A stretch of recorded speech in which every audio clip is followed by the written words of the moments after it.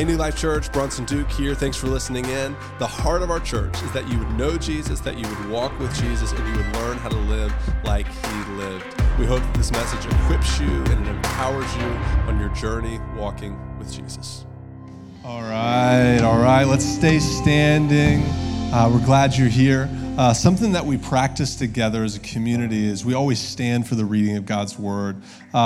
This is something for us. We want to show honor to God's word, and this is the most concrete place that we know that God speaks. And so as we read the word together, what I want to encourage you to do is just ask the Holy Spirit to bring certain things to mind to help make this more clear to you. And we just ask that God would speak. Amen? And so Rachel's going to read the word for us. Christ is the visible image of the invisible God. He existed before anything was created and is supreme over all creation. For through him God created everything in the heavenly realms and on earth. He made the things we can see and the things we can't see, such as thrones, kingdoms, rulers, and authorities in the unseen world. Everything was created through him and for him. He existed before anything else, and he holds all creation together. Christ is also the head of the church, which is his body. He is the beginning, supreme over all who rise from the dead. So he is first in everything. For God in all his fullness was pleased to live in Christ, and through him God reconciled everything to himself. He made peace with everything in heaven and on earth by means of Christ's blood on the cross. This is the word of the Lord. Thanks be to God. God, we thank you for your word. Our prayer is simple. Come, Holy Spirit, speak to us. Our hearts are open to you. God, we ask that right now, as we're just here in this sanctuary, God, that this would be a place where you can speak. God, you could move us. Any place where we've drifted, God, you could move us towards your truth. And it's in Jesus' name we pray. And all God's people said, come on, all God's people said, hey, you can have a seat. We are in week 7 of our study in the book of Colossians, and we're just getting out of the introduction. I appreciate you all letting me just be a total nerd in this series. And so we've just been kind of going word by word, line through line, through this book. And last week, we looked at Colossians 12 through 14. And there were 3 things we saw. Number 1, that Christ has qualified us. And I gave the illustration. Have you ever gone to a restaurant with somebody who maybe was somebody? Have you all ever had that? I went with a buddy to a restaurant, and they rolled out the red carpet for this guy. And we talked about how as we go with Christ, Christ makes us strong as we walk with Christ. But one of the things that can mess us up and derail our discipleship and cause us to drift away from Jesus is that we forget that he is the one who qualified us. He's the one who gave us the strength. Amen? And then next we looked at how he's rescued us. And actually the Greek says that he drug us from a dominion of darkness and he brought us into a kingdom of light. So we are the people of light, which is just beautiful, right? We're to be a light to the world. And then lastly, he transferred us. And at the end there, it says he transferred us into the kingdom of his dear son. And so this week, we're going to look at who is the dear son. Who is Jesus? And so Paul opens up with this poem.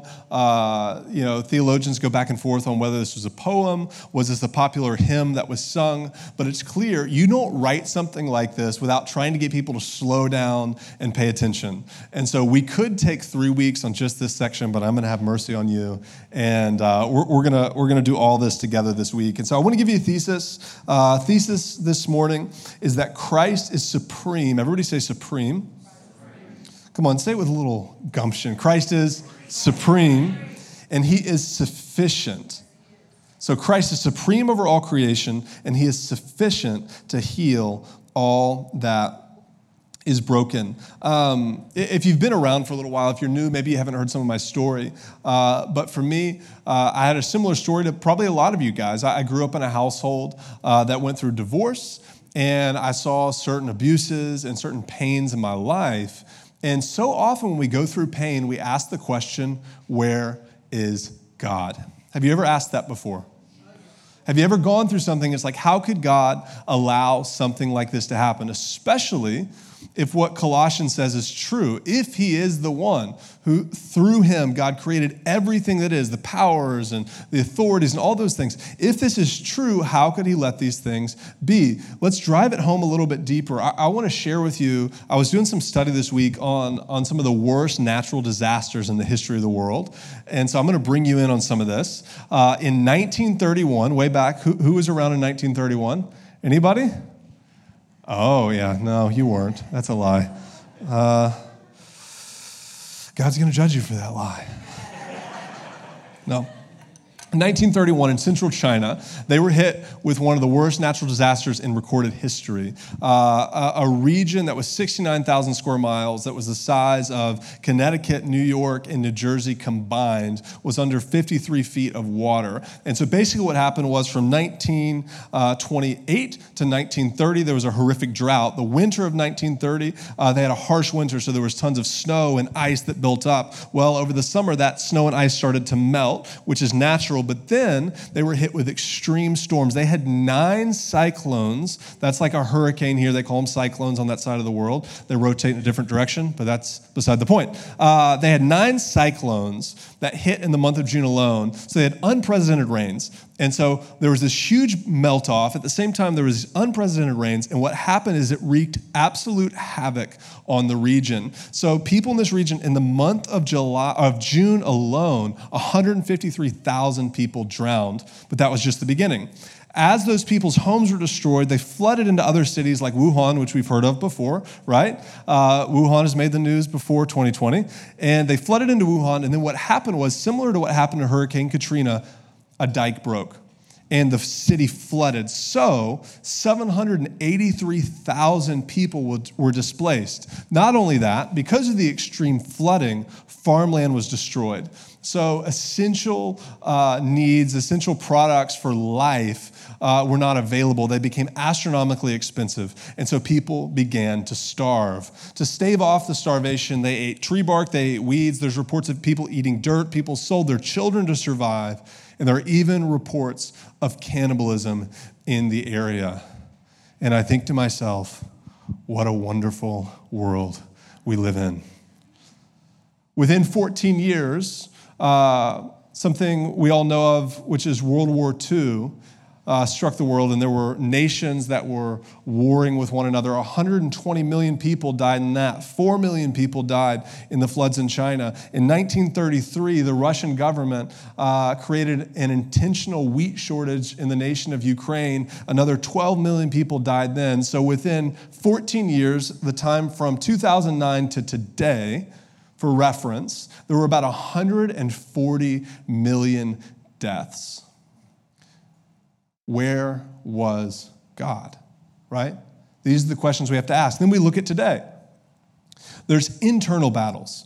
Statistically, 703,000 people commit suicide a year. So within our world, the brokenness of our world, we have raging nature, we have warring nations, and we have the nastiness of our internal battles that are raging around us. So the question we have to ask is, where is God? Just like when I went through abuses, which some of you guys might have gone through abuses in childhood, what I want to submit to you this morning is that pain in life is not caused by God or just passively permitted by God, but it is a result of God's absence.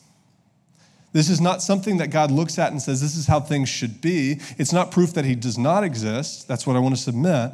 But what we're going to look at today is that when God is actually invited in and involved in his creation, it's not death that's brought, but it's the healing of the world we live in. Colossians 1, verse 15, Christ is the visible image of the invisible God.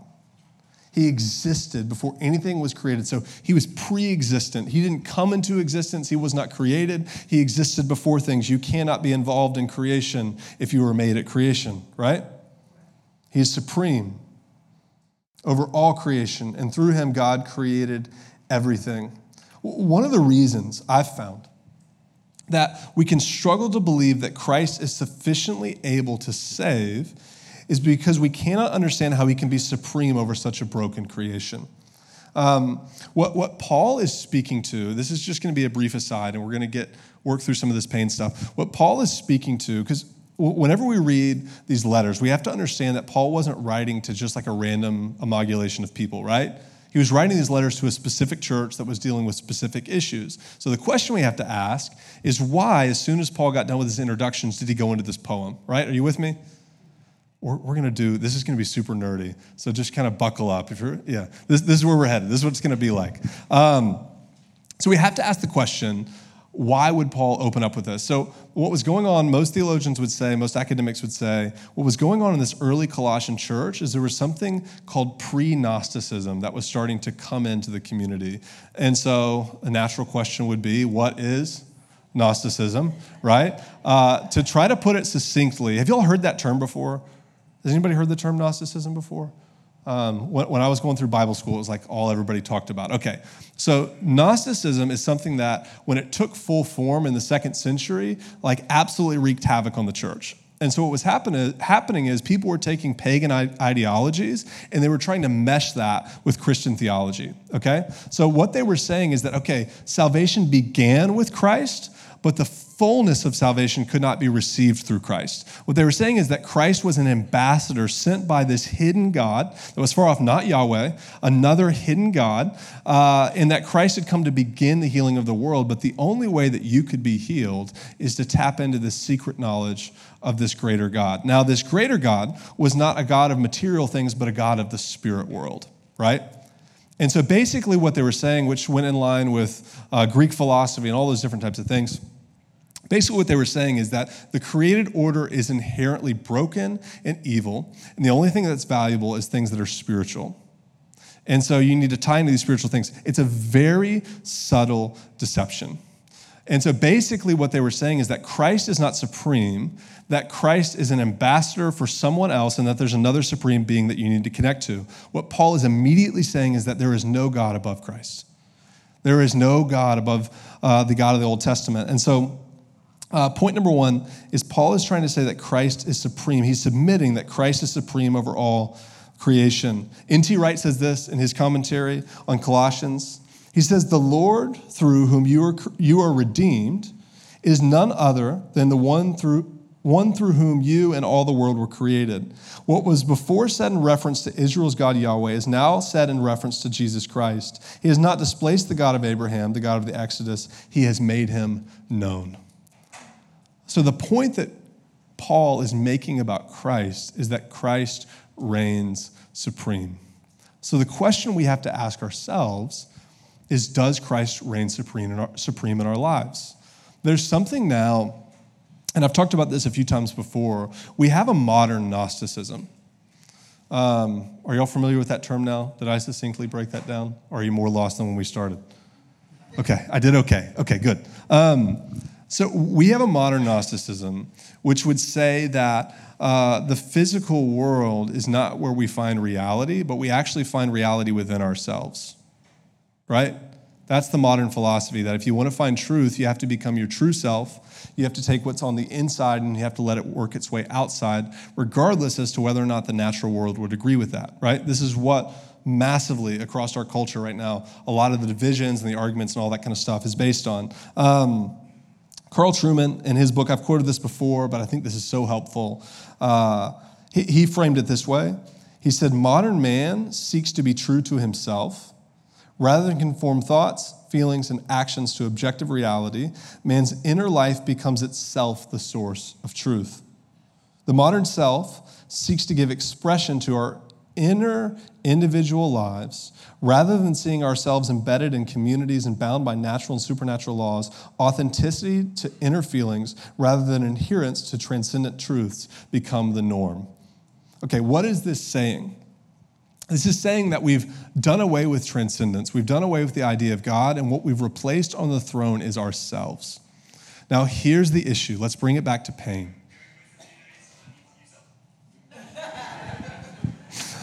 Let's bring it back to pain. If, as is submitted here, that God is the creator of a good creation, that he rules over it, and if we believe the biblical narrative, that sin entered the world not from God, but through man, pain is not God's fault, it's our fault. And so, if we sit on the throne of our lives, what we're going to do is we're going to perpetuate pain. We will not bring healing. And so what's happening right now within our world is we're saying that healing will come through humans self-expressing. But what history would tell us is that as humans self-express, we actually bring about more destruction and we bring about more pain. Why? What I want to submit is that God is the good creator who created the world. He knows how we should function and how we should live, and it's under his lordship, under the lordship of the supreme creator. That's Christ. He's the visible image of the invisible God, that we come to be who God has called us to be. And who has God called us to be? Who has God created us to be? He's created us to be cultivators. He's created us to be healers. He's called us to be people of light who bring life and peace to the world around us. So when we see the pain in the world, what we have to recognize is that it is in fact God's absence that brings pain, and it's his presence that brings healing. Amen? Point number two. Point number one, Christ is supreme over all creation. Point number two, Christ is supreme over the church. Verse 18, so Christ is also the head of the church. Who is the church? The people of God, which is his body. You cannot separate a head from a body and expect the body to work, right? He's the beginning, and he's supreme over all who rise from the dead. Now, who rises from the dead? Christ, but who else? We do. We are the people of the resurrection. That means that all the places that have been dead in our lives, all the places we look at and think, gosh, this is not the way that it should be, the promise of Jesus is that in the end, he will bring hope, he will bring healing, he will bring restoration. And for all eternity, we will reign with Christ as a kingdom of priests. Isn't that a beautiful picture? And right now, we are this kingdom of priests who are bringing hope and healing to the world through Christ. So Christ's primary mechanism for healing a broken creation is the people of God, his church. So what that means, guys, is what we do, these small things that we do. Like when we gather together and like we have big life and little life, and we have people who are at the doors, and when you open your homes and you break bread together, when we share our wounds and our pains, when we encourage each other, when we enter into life with one another, what we are actually doing is we're bringing God's kingdom to bear in the world that we live. Now, if our world is filled with pain and suffering, what happens when we bring God's kingdom in, when God's kingdom comes in, is that peace and life and hope begin to reign, right? Now, here's the reality. I want to say this as an aside. I've taught this before, but we have to remember we're in the already, but not yet. In a couple weeks, we're going to celebrate Juneteenth. That's 2 weekends from now. And if you remember back in 1965, Emancipation Proclamation, where my history buff, 63 or 65? I think it was 18. Yeah, okay, got that one right, okay. I can't remember, 63 or 65, it's blanking on me right now. The Emancipation Proclamation, I believe it was 63, goes out, right? And what did he say? Abraham Lincoln said, all those who are slaves will become free. They're to be freed within the United States of America. Well, what we know is that all those who were enslaved did not become free right then. What had to happen was people who were carrying that message, we'll call that a gospel, right? Had to go out and they had to tell people they were free. They didn't just have to tell them, they had to fight in the battle so that people could experience the freedom that had been given to them. And it wasn't until 1965 in Galveston, Texas, I got it now, that the last area received this message. So what are we doing as God's people? We're taking the gospel that all humanity that was enslaved to sin and death has found freedom under King Jesus. And so what we do is we bring this gospel into every sphere we go into. So the smallest things we do as the church, they matter because it brings healing and restoration. The biggest things we do as a church, they matter. I just want to stir up your faith. Like I was talking to some people this past weekend, and this happens to me all the time. Like, as a pastor, when people find out I'm a pastor, first they're surprised because I think I'm like 18. I'm 34, I've got 3 kids, if you're wondering. But then secondly, they immediately start to act weird around me, almost every time. And they either get like super stuffy and like treat me with way more respect than they should, or sometimes people get aggressive. and they get frustrated. And I had one guy, I was telling him about, we planted this church in 2018. By God's grace, we will plant more churches. And he was like, you planted a church? He goes, why could we possibly need more churches? There's plenty of churches around here. And it's like, man, does our whole city know Christ? Are the churches bursting at the seams? No, we need to create more spaces for people to come to know Jesus, right? And so what does that say? A lot of our world, I just want to stir up your faith for this, is missing the magnitude of what Christ is doing through the church. He came to rule over creation, but he also, and I don't have time to get into all this, but he also came to do new creation through the church. Through the church, God's renewing the world. And I just want to encourage you, what you're a part of, not just here. It's not New Life Church. That's just a name that helps us identify with each other and find a place to go. Through the global church of Jesus, the historical church of Jesus, God is progressively renewing the world. Amen? Let's go to point 3, and we'll kind of land the plane around here. Christ is sufficient for our salvation. So, first, Christ is supreme over all creation. Second, Christ is supreme over the people of God, the church. Third, Christ is sufficient. Everyone say sufficient. If Christ is the supreme Lord of all creation and the new creation, then he is certainly sufficiently powerful to save all creatures. If he's supreme over the creation, he's supreme over the church. What's Paul saying here? You don't need another gospel. You don't need extra truth to find freedom. You just need Jesus. Now, here's the reality. We look at the pain of our world in nature, right? We look at the pain of the nations and the wars and things that happen. But here's the reality. A lot of us have the pain of this inner nastiness and this disease called sin that actually separates us from God, that leads us into more destruction. Because remember, destruction happens not because of God, but because of God's absence. And so if we want to find the peace, this is what the scripture's saying. If we want to find peace, all we have to do is to accept that peace from the person of Jesus. Mark Manuel said this. He said, Jesus Christ, the creator and sustainer of all that exists, is not to blame. He has nothing to repent of, nothing to confess. It is we who have rejected him.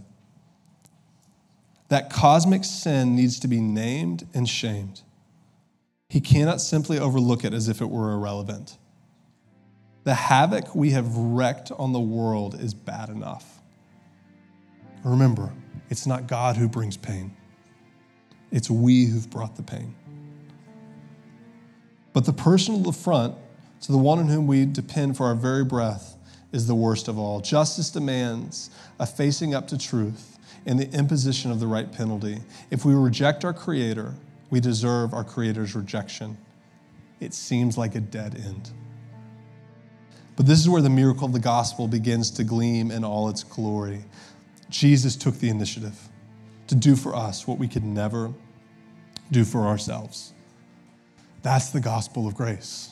And I think it's so difficult for us, guys. But if you'll go with me for a moment, it's difficult for us to accept that we have sinned before God, that we have wrecked the creation, and that we need saving.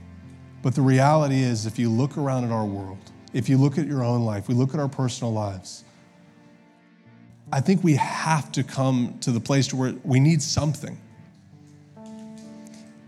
And what I want to submit to you, what the Apostle Paul is submitting, is that the healing you're looking for the places in your inner life that are destroyed, that are broken, for the places in your exterior life that are destroyed, that are broken, can only be found in the person of Jesus. You can find relief in other places, but you cannot find healing. And so, for me, what I've gotten to see is I've gotten to see restoration in my own life in areas of addiction. I'm not where I want to be, guys. There are so many places where Christ is still working on me and healing me, but it's progressive, right? And the offer on the table here, June 4th, 2023, is that if you're going through life and you just have this internal torment, like you cannot find peace. Everybody around you might think things are going okay, but it's just not. If you want to find peace, what I want to encourage you with is you need to find peace first with your Creator. And as you come in line with the way that He's designed you and created you, you'll find peace in life. And not just that, you'll actually be a bringer of peace. The gospel is that God, from above and outside of us, has come to take what's broken on the inside of us, what the Bible calls sin, and heal it. Dick Lucas says that if Christ is the power that sustains the whole universe, He certainly has the power to sustain the individual believer from conversion to glory.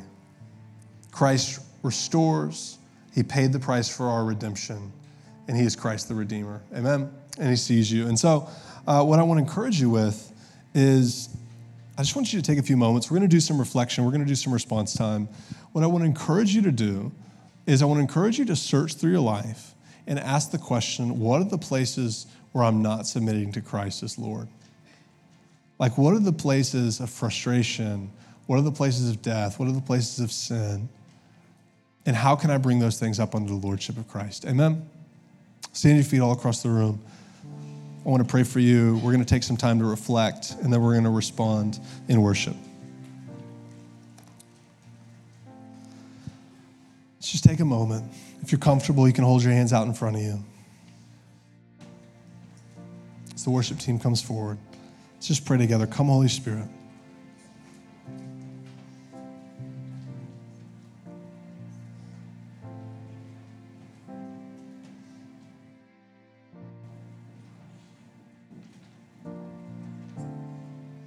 We honor the work that you're trying to do inside of us. And Holy Spirit, we just bless what you're trying to do right now. God, we open up our hearts and we ask that you would speak. I just want to pray for anybody, if you're here and if you're honest, life is just a mess. Nobody looking around.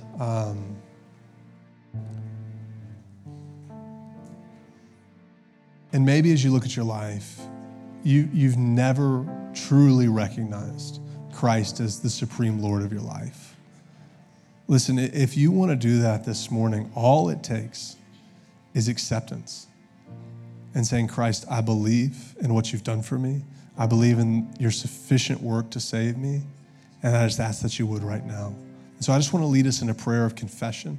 And if we could all confess this together, maybe some of you for the first time, let's do that. Let's confess together. Jesus, we believe that you are supreme over all creation. We believe that you set up the church as your healing arm for your work in the world. Christ, forgive me. Christ, heal me. Christ, make me into the beautiful creature that you intended. I want to follow you, Jesus. It's in Jesus' name we pray. And all God's people said, amen.